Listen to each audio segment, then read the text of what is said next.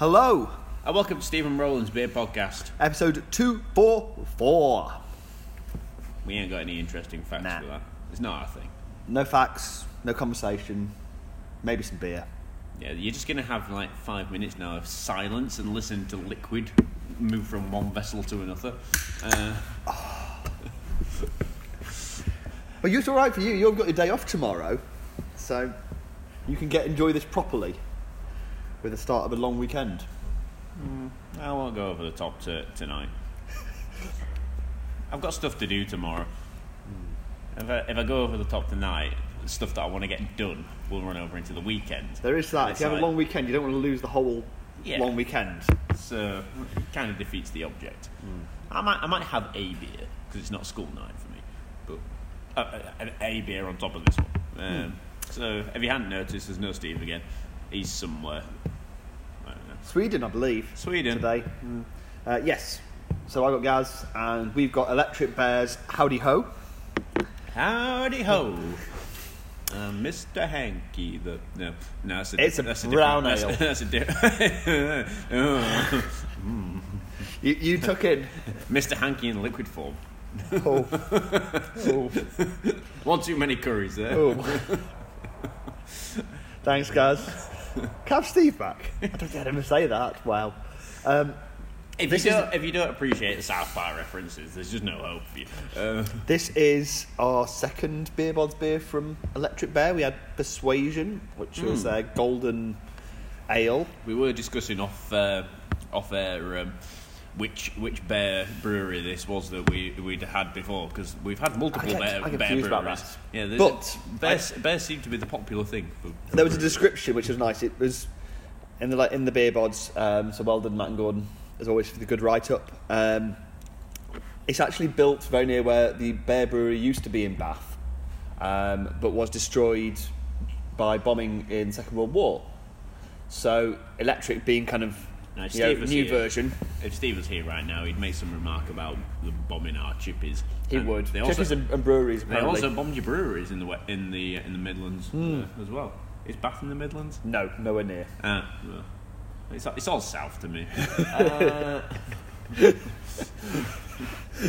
Manchester is your Midlands. Everything past it is just south. Manchester is literally the border. After that, you got Cheshire and all that stuff. It's just I don't care, he says. Not the north. how much of the country have I just offended right now? And how much do I not care? So this is an American brown ale. Malts are pale, Cara medium, Cara blonde, chocolate, special B, oats, torrefied wheat. It's interesting. It's a lot of malt bill going on. So pale malt gives you normally have, like most of the malt bill will be pale malt, because that gives you a lot of sugars. Cara medium. Okay, so Cara caramelised kind of European style malts, not like the crystal malt you tend to get in the UK, but a more European style of a darker malt. Cara blonde is not one I've come across before, presumably a very light version of that. Chocolate is a darker roasted kind of British style malt with a slightly roasty flavour, chocolatey flavour. Special B is a debittered European one, so in theory very chocolatey. If you use it at very large amounts, kind of tastes a little bit like Marmite. I'm sure we had this in another beer that we had a while back. Yeah, Special B is. I don't think I made some joke about Special K. Oats, which usually should give you a nice kind of slick body and mouthfeel, and torrefied wheat, which usually helps for head retention. Well, the oats certainly. Like this is the mouthfeel on this. I think is lovely.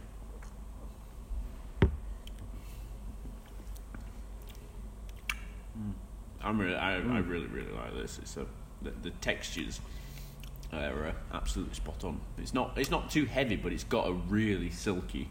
It has. You get that little bit of, or I get the little bit of like a metallic thing, which I think I can often get from like the dark, like the chocolate malt. That very dark malt gives you that little bit of.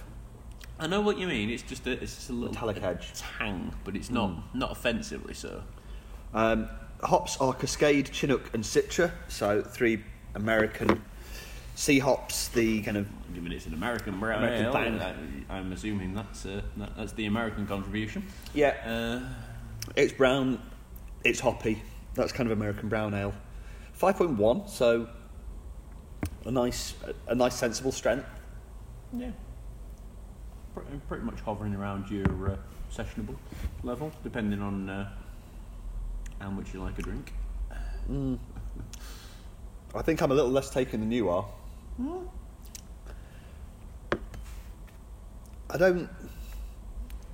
It feels darker than an American brown to me. I've quite enjoyed some American brown ales I've had because they've been really hoppy, but with also a bit more malt punch to it. And this almost feels halfway between those ones I'm familiar with and something more like a black IPA or a porter. Like those roast ones for me are quite. Oh no, this has got more punchy. More going on than a porter. Yeah, I mean more maybe in the black IPA kind of territory for me, I guess. Yeah. Yeah, I can see what you mean. I still think it's tasty. Yeah, I'm not so keen. I get quite a lot of that kind of dark chocolate thing to it that I'm not a huge fan of. That's hardly surprising, is it? You're not particularly fond of those flavours. So. And I'm not. Whilst the hop's definitely there, I'm not getting a lot of specific flavour out of them. It's more bitterness than anything else, really, isn't it? Yeah, I'm not really getting like a punchy hop flavour. Yeah. Not much in the way of aroma either. Just have a quick sniff of the can because my glass is empty. So I smell of my glass. There's a bit of generic hoppiness, but it's you can pick out anything specific, really, could you? No. I'll let you extricate the lid. What do we think of the branding? Let's talk about the branding for a moment. Should we talk about the branding? Are you going to be horrible and mean? I'm always horrible and mean about branding. I think it's all right, actually. I always say, be careful when you're, judging things like that, because lest you be judged. Well, yeah, give it a try yourself sometime. Creating a brand, it's surprisingly. It is not an easy thing to do, and art. Yeah, I mean their branding's fairly consistent from what I've seen in the past. We haven't had cans from them before; it's always been bottles. They've got the little bear logo on the back. They've got the consistent bear claw thing. Yeah. Big American boot. I like it. It doesn't jump out at you, but it's fairly nice. I quite like the fact that the typeface, the colour on the typeface is silver to match the cans, so it sort of looks like it's... the silver definitely is a nice touch. I like that. Because these are actually labels that have been stuck onto the can. Yeah. It's not printed directly onto the can. This is what you see, I think, a lot of breweries now doing, and I guess it's because, well, for several reasons. One is they want to do a lot of different stuff. So I think that, if you're going to do lots of different things... that's the thing, if you're doing branded cans... printed directly onto the can, you will have minimum batch sizes to deal with. Whereas if you just get plain silver cans, one of their head brewers is formerly of Arbor, who are famously fond of brewing as many different things as they can possibly imagine. So it's not surprising that Electric Bear have currently done quite a few different beers. So yes, and stick-on ones like this are much easier for that. Yeah. I've seen some interesting use of the stick-on labels. Like Northern Monk did some very cool stick-on labels that you then peeled back and they had a load of information inside. They were pretty cool. Their Patrons Project ones are well worth a great example of thinking innovatively about how to use that space. And if you haven't, they're almost worth picking up. The beers are nice. They've got some good beers in there. But even if you're not a fan, you should definitely do it just for what they've done there. I think that's really clever. Nobody else I've seen's quite elevated to that same level yet. But it's interesting, isn't it? It's interesting. The mass canning thing is still a relatively new thing. I mean, it's only a couple of years really people have been doing it. So to see how people approach it, I'm interested. And I mean, I've heard some talk as well about this kind of idea of it being shout out to the opinions guys for some interesting point, which is that you've got that space that you maybe have a bit more space than you do when it's a bottle. Bottles tend to have fairly minimal, kind of smallish labels, and you end up with quite a big space on the can. You tend to. I mean, even a full wraparound, you're going to have less space to play with than this because the diameter's a little bit. So you do get quite a lot of space to play with, and it's been interesting to see some people starting to exploit that, particularly if you've got the taller cans that are more popular these days. Well, that's the thing, isn't it? Like, and we're in an increasingly competitive market, so making yourself noticed and get yourself to stand out front on the shelf. Well, my question is, I think cans at the moment, they stand out on the shelf, and they're definitely being used as a thing to stand out on the shelf. But when we get to a point, and we might get to this point, where 90% of a good bottle shop is canned stuff, is it the bottles that you're going to be looking at and going, oh, my eye's drawn to those because they're not cans? And we're still kind of, I think now I would say, certainly when I go to like Otter's Tears or somewhere for my bottles or cans, I guess a good quarter to a third are cans now. I mean, that's possibly growing number. That's a thing that's been, even when everyone's using bottles, it's always been a thing. Like people using, fancy types of glass. Unusually shaped ones, or unusually coloured big ones. The different. Using any and all means to try and catch your attention. Like everyone went. There was a thing, wasn't there, in the late 90s for in popular culture anyway. Everyone went mad for Grolsch. Because of the swing top thing. I remember people. It was a thing. They used to break off the caps and wear them on their shoelaces on their shoes. I missed that one. These were trendy people. So we don't know much more about it beyond that. Dicks. Well, one of the ones I quite like at the moment, and this will divide some opinions, is Demolen have got their cans, but they're thin cans.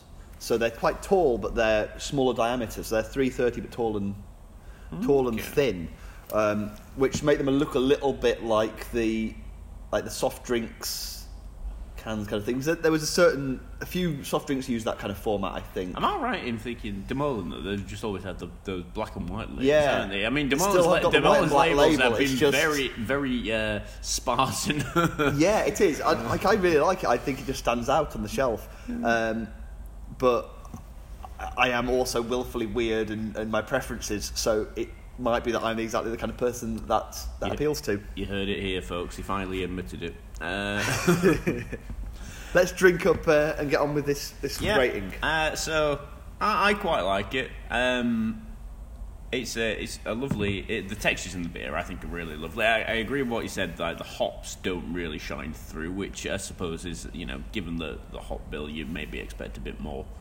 But I've enjoyed it. I'm going to give that a 7. Yeah, I think as we've been wittering on about other things, cans and the like, I actually enjoy it a little bit more as it's warmed up. It's not warmed up a huge amount because it's still blooming freezing in here. But it has. No, it's certainly warmer than it was, and it is.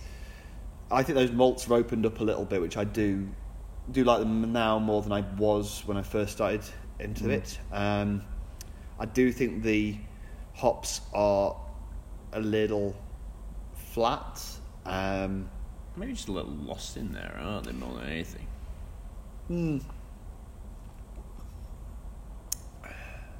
Yeah. It's not bad. I just don't find it particularly standout either. So I think I'm going to go with 7 too. It's fair, isn't it? It's not a bad beer, is it? It's just Well, the terrifying thing, if you're going to get into beer, if you want to start out as a brewery these days, the scary thing is, it's not enough just to do nice beer, because. Again, increasingly crowded marketplace. How do you make yourself stand out? There's so much beer that you can go into and somewhere and pick it up, and it's nice. It's not bad. It's not badly brewed. There's nothing wrong with it. It's a reasonably good idea. It's just not amazing, and most of us have got a limit to how much we can drink eventually.